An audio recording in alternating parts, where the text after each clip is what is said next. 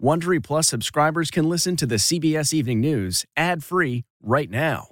Join Wondery Plus in the Wondery app or on Apple Podcasts. Do you ever wonder where all your money went? Like every single time you look at your bank account? Honestly, it's probably all those subscriptions. I felt that way too, until I got Rocket Money. Rocket Money helped me see all the subscriptions I'm paying for, and it was eye-opening. Between streaming services, fitness apps, delivery services, it all adds up so quickly. Rocket Money is a personal finance app that finds and cancels your unwanted subscriptions, monitors your spending, and helps lower your bills. Rocket Money has over 5 million users and has helped save its members an average of $720 a year, with over 500 million in canceled subscriptions. Stop wasting money on things you don't use. Cancel your unwanted subscriptions by going to rocketmoney.com/Wondery. That's rocketmoney.com/Wondery. rocketmoney.com/Wondery. It's 3 o'clock somewhere. Time for a My Mochi ice cream snack. My Mochi ice cream is cool, creamy scoops of premium ice cream wrapped in sweet, pillowy dough. And get this, all of My Mochi's fabulous flavors, like strawberry, mango, double chocolate, and cookies and cream, are only around 80 calories per piece. Talk about a guilt-free, indulgent experience. Each box of My Mochi ice cream has 6 perfectly portioned, gluten-free mochis that are great for grab and go. So feel good while curbing your afternoon cravings, or the midnight munchies. Yeah, you know who you are, with the joyfully chill sensation of My Mochi ice cream. Find My Mochi ice cream at Target or visit mymochi.com to locate a grocery store near you. Tonight, deadly Hurricane Fiona strengthens into a Category 3 storm, leaving a path of destruction and more than 1 million without power. The powerful storm slams into Turks and Caicos after devastating Puerto Rico. CBS's David Begnaud toured the damage. I am beginning to feel weak. The process has been very hard, but I have to stay strong. Plus, the forecast, could the storm become a Category 4 hurricane?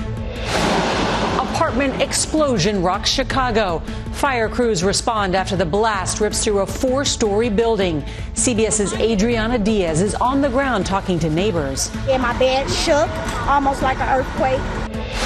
What happened on a highway overpass that caused this truck to overturn into a fiery inferno? Signs of torture, the shocking images tonight from Ukraine. CBS's Deborah Pata goes inside a room where it's feared war crimes took place. Right here is where the torture chambers apparently were. That's what we're going to see now. And the stunning fraud scheme tonight. The hundreds of millions of dollars allegedly stolen from hungry children to buy fancy cars and homes.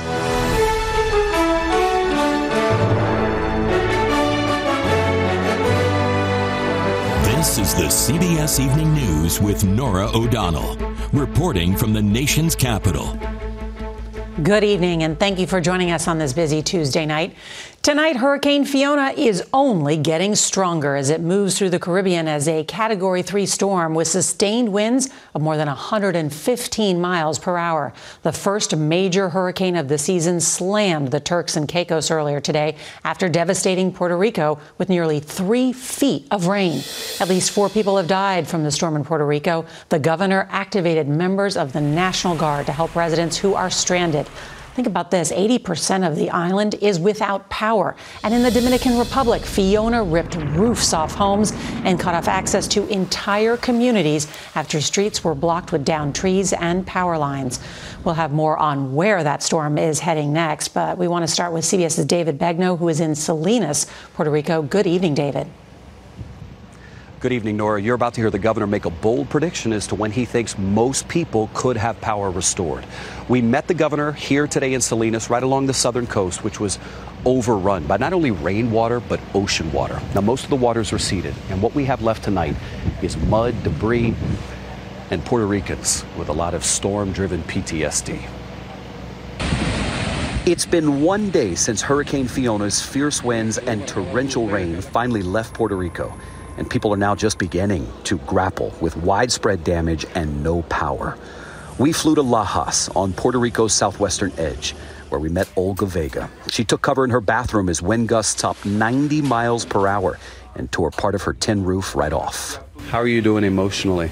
The process has been very hard, but I have to stay strong. No water, no power, no roof. No water, no power.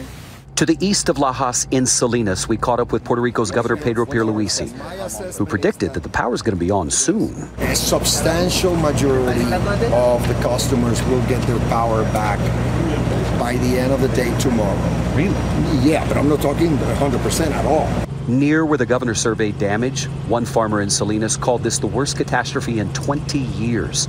Plantains, bananas, all underwater, ruined. Evidence of Fiona's path is everywhere, and across the island, homes and businesses are destroyed. 5 years after Hurricane Maria killed nearly 3,000 people and knocked out power to 1.5 million residents.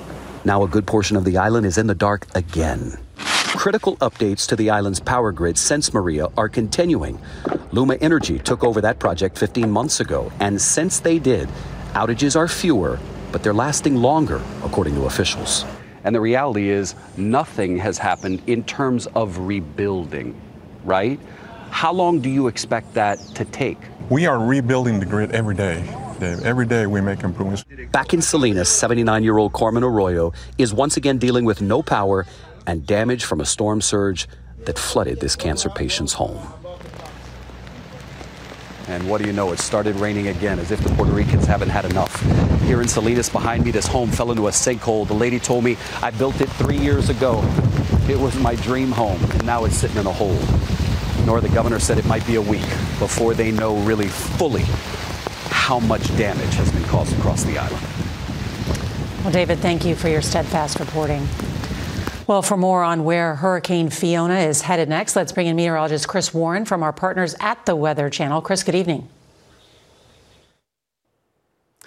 Good evening, Norah. Fiona remains a major hurricane right now. This is a strong storm that is bringing a lot of heavy rain and some strong winds sustained at 115 miles an hour. Those are the latest winds with this Category 3 hurricane. I want to show you from the Turks and Caicos what that looks like. Some of the heavy rain and the wind from earlier. And we are watching this storm that is likely to get even stronger. A Cat 4 possible by Thursday as it approaches Bermuda and then heads up to Canada. And then here, a high chance of development in the coming days, an area of investigation that as it does move into the Caribbean, it is, Norah, entering an area where conditions are favorable for development. Chris, thank you so much. Well, now to what's being described as the largest pandemic relief fraud case. Today, federal prosecutors charged 47 people with stealing more than $250 million meant for needy children and then using that money to line their own pockets. CBS's Jeff Pegues has all the new details.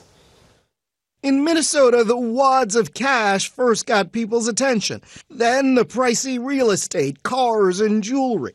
Investigators said today that it was all proceeds of a scheme that defrauded taxpayers out of more than $250 million. Their goal was to make as much money for themselves as they could while falsely claiming to feed children during the pandemic.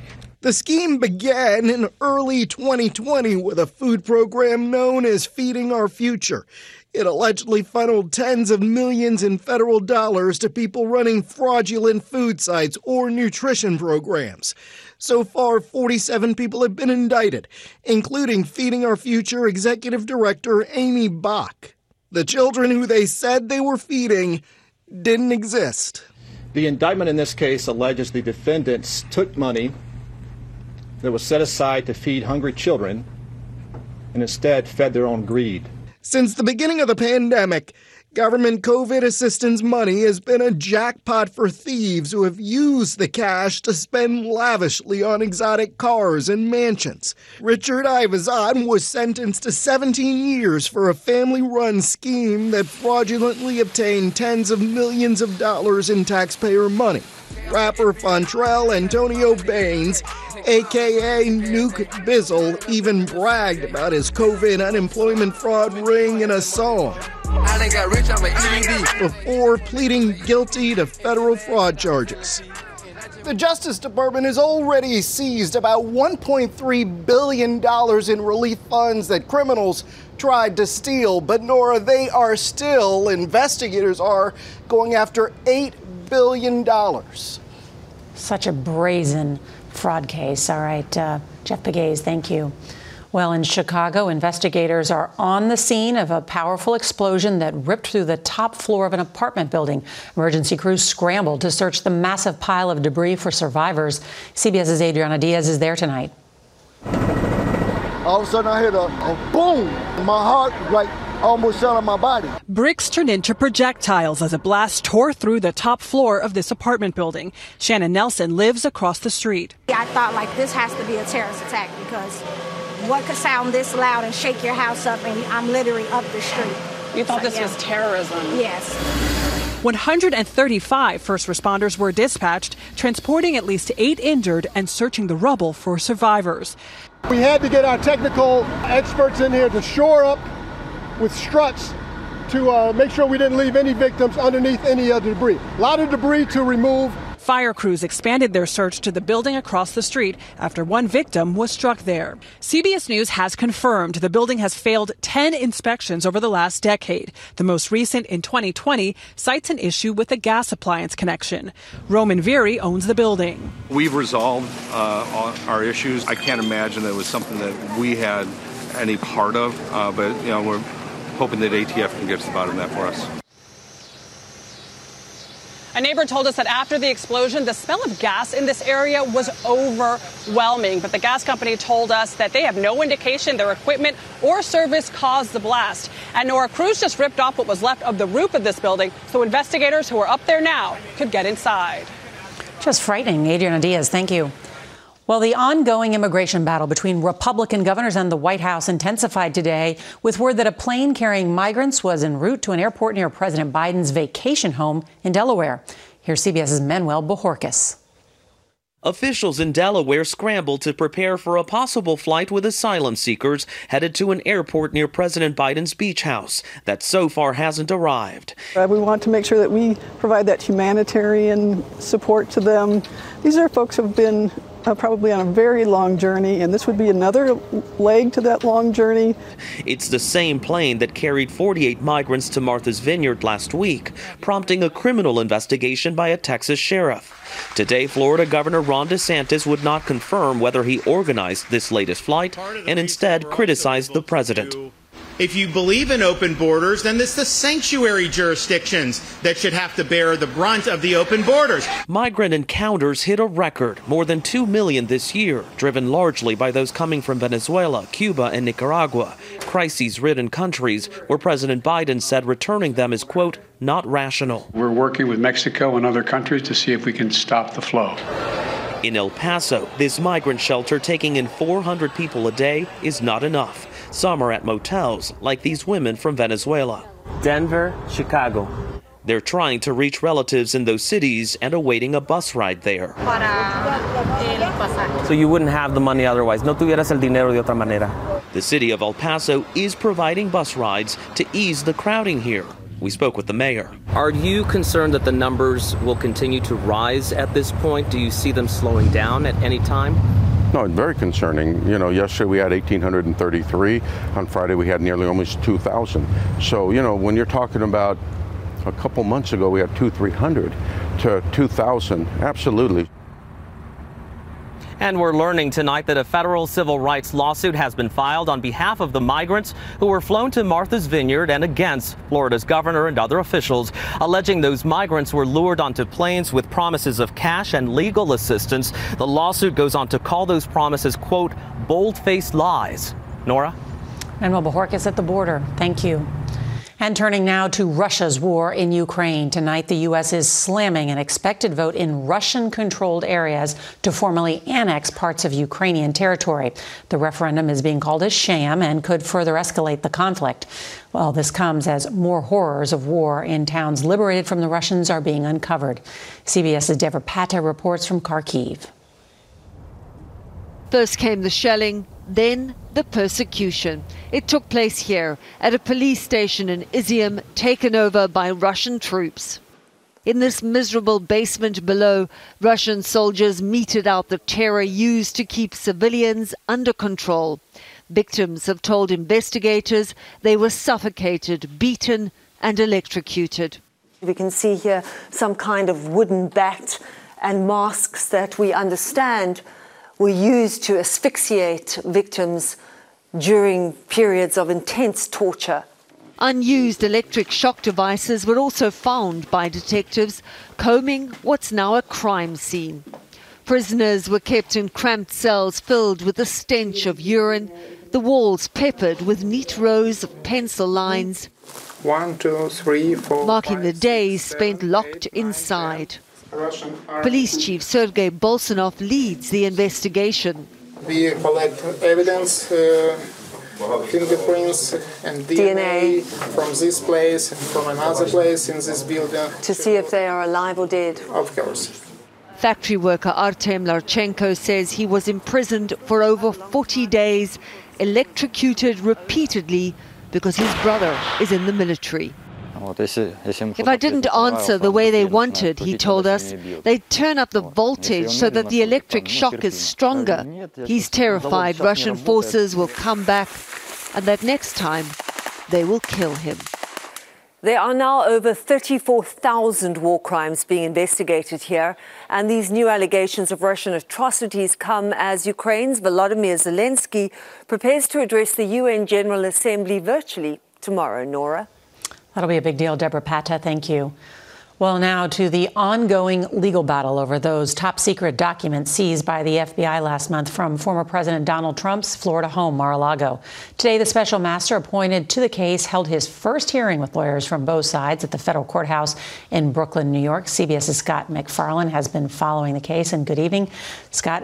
There's some surprising stuff we learned. Yeah, it's been a month and a half since the FBI seized these records, some marked secret and classified, from the former president's resort. A few weeks ago, at Trump's request, Florida federal judge Eileen Cannon ordered the investigation of the records to pause until an independent party known as a special master went through the records first to see if the FBI should be prevented from seeing any of those documents. Today, that special master began his work. Judge Raymond Deary of New York, specifically chosen by the Trump team, he immediately pushed back on Trump's claim he had declassified the sensitive documents in the raid, Norah. And Scott, that's not the only thing that stood out today, right?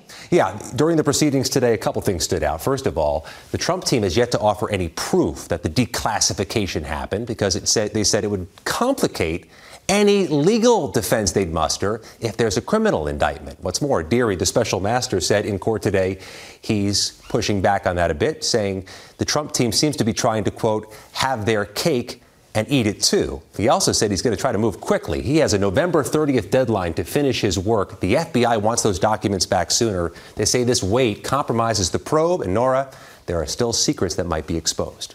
Fascinating. Scott McFarland, thank you. Well, a ride to school took a terrifying turn in South Carolina today when a school bus slammed into a storefront. That story when we return. Achieving a gorgeous grin from home isn't a total mystery with Bite Clear aligners. Just don't be surprised if all of your sleuthing friends start asking, what's your secret? Begin by ordering your at-home impression kit today for only $14.95. Bite Clear aligners are doctor-directed and delivered to your door. Treatment costs thousands less than braces. Plus, they offer flexible financing, accept eligible insurance, and you can pay with your HSA FSA. Get 80% off your impression kit when you use code WONDERY at Byte.com. That's BYTE.com. Start your confidence journey today with Byte. You can host the best backyard barbecue when you find a professional on Angie to make your backyard the best around. Connect with skilled professionals to get all your home projects done well. Inside to outside, repairs to renovations. Get started on the Angie app or visit Angie.com today. You can do this when you Angie that. Police in North Charleston, South Carolina, are investigating a frightening crash today involving a school bus.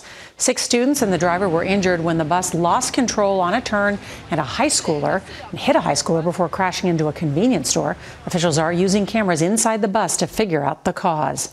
For the first time, a panel of medical experts is recommending that American adults under the age of 65 be screened for anxiety. The draft recommendation comes from the U.S. Preventative Services Task Force. The panel found that screening for mental health disorders, including among those who are pregnant and postpartum, can help identify the problem early and help patients get treatment. Well, coming up next, caught on camera, what caused this fiery crash involving a tractor trailer? North of Dallas tonight in Allen, Texas, police are investigating a deadly crash involving a tractor trailer. Video shows the big rig flying off a highway overpass and bursting into flames. Police say the truck apparently collided with a car before veering off the overpass. At least one person was killed. And we will be right back with the look through an iconic photographer's lens.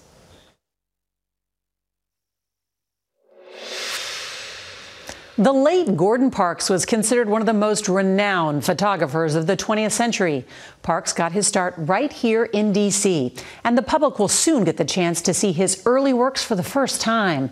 CBS's Nicole Killian gives us a snapshot.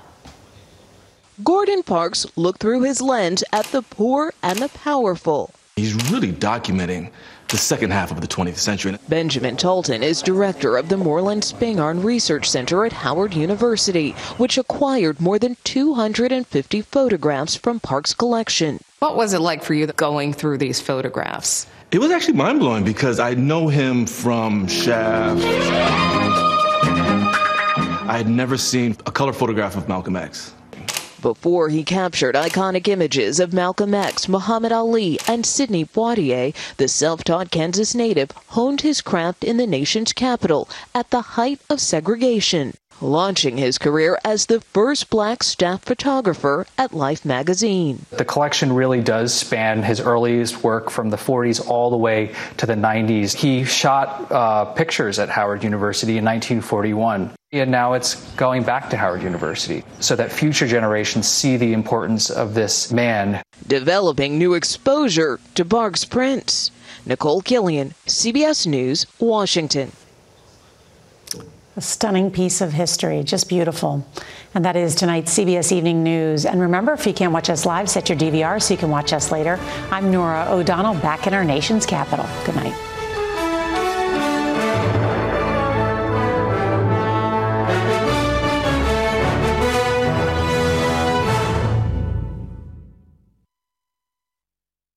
If you like the CBS Evening News, you can listen early and ad-free right now by joining Wondery Plus in the Wondery app or on Apple Podcasts. Prime members can listen ad-free on Amazon Music. Before you go, tell us about yourself by filling out a short survey at Wondery.com/survey. Hi, it's Stephen Colbert, and I'm here to tell you about The Late Show Pod Show, which is the podcast of The Late Show with me, Stephen Colbert, and I'm here with my producer of the podcast, Becca. Hi, Becca. Hi, Stephen.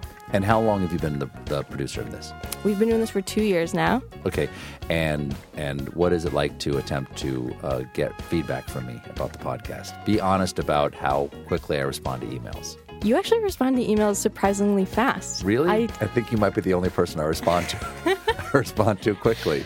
Oh, well, that's good. Yeah. I expected you to lay into me. Well, this was over the strike period. Oh, I had time. Yeah. See, that doesn't count. Sure, I responded to everything because responding to you putting reruns up on the podcast was like a form of employment. Yeah. And I felt like I had something to get up for every day. So thank you for that. Listen to The Late Show Pod Show with Stephen Colbert wherever you get your podcasts.